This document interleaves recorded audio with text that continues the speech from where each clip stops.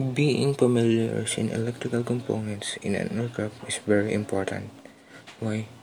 Because we should know about every single connector so we can identify what is the use or purpose of that connectors, and to know as an aircraft mechanic on how we will keep safe our aircraft to electrical short circuits or faulty wirings, because it might cause a big trouble not just for the aircraft but also for us mechanics.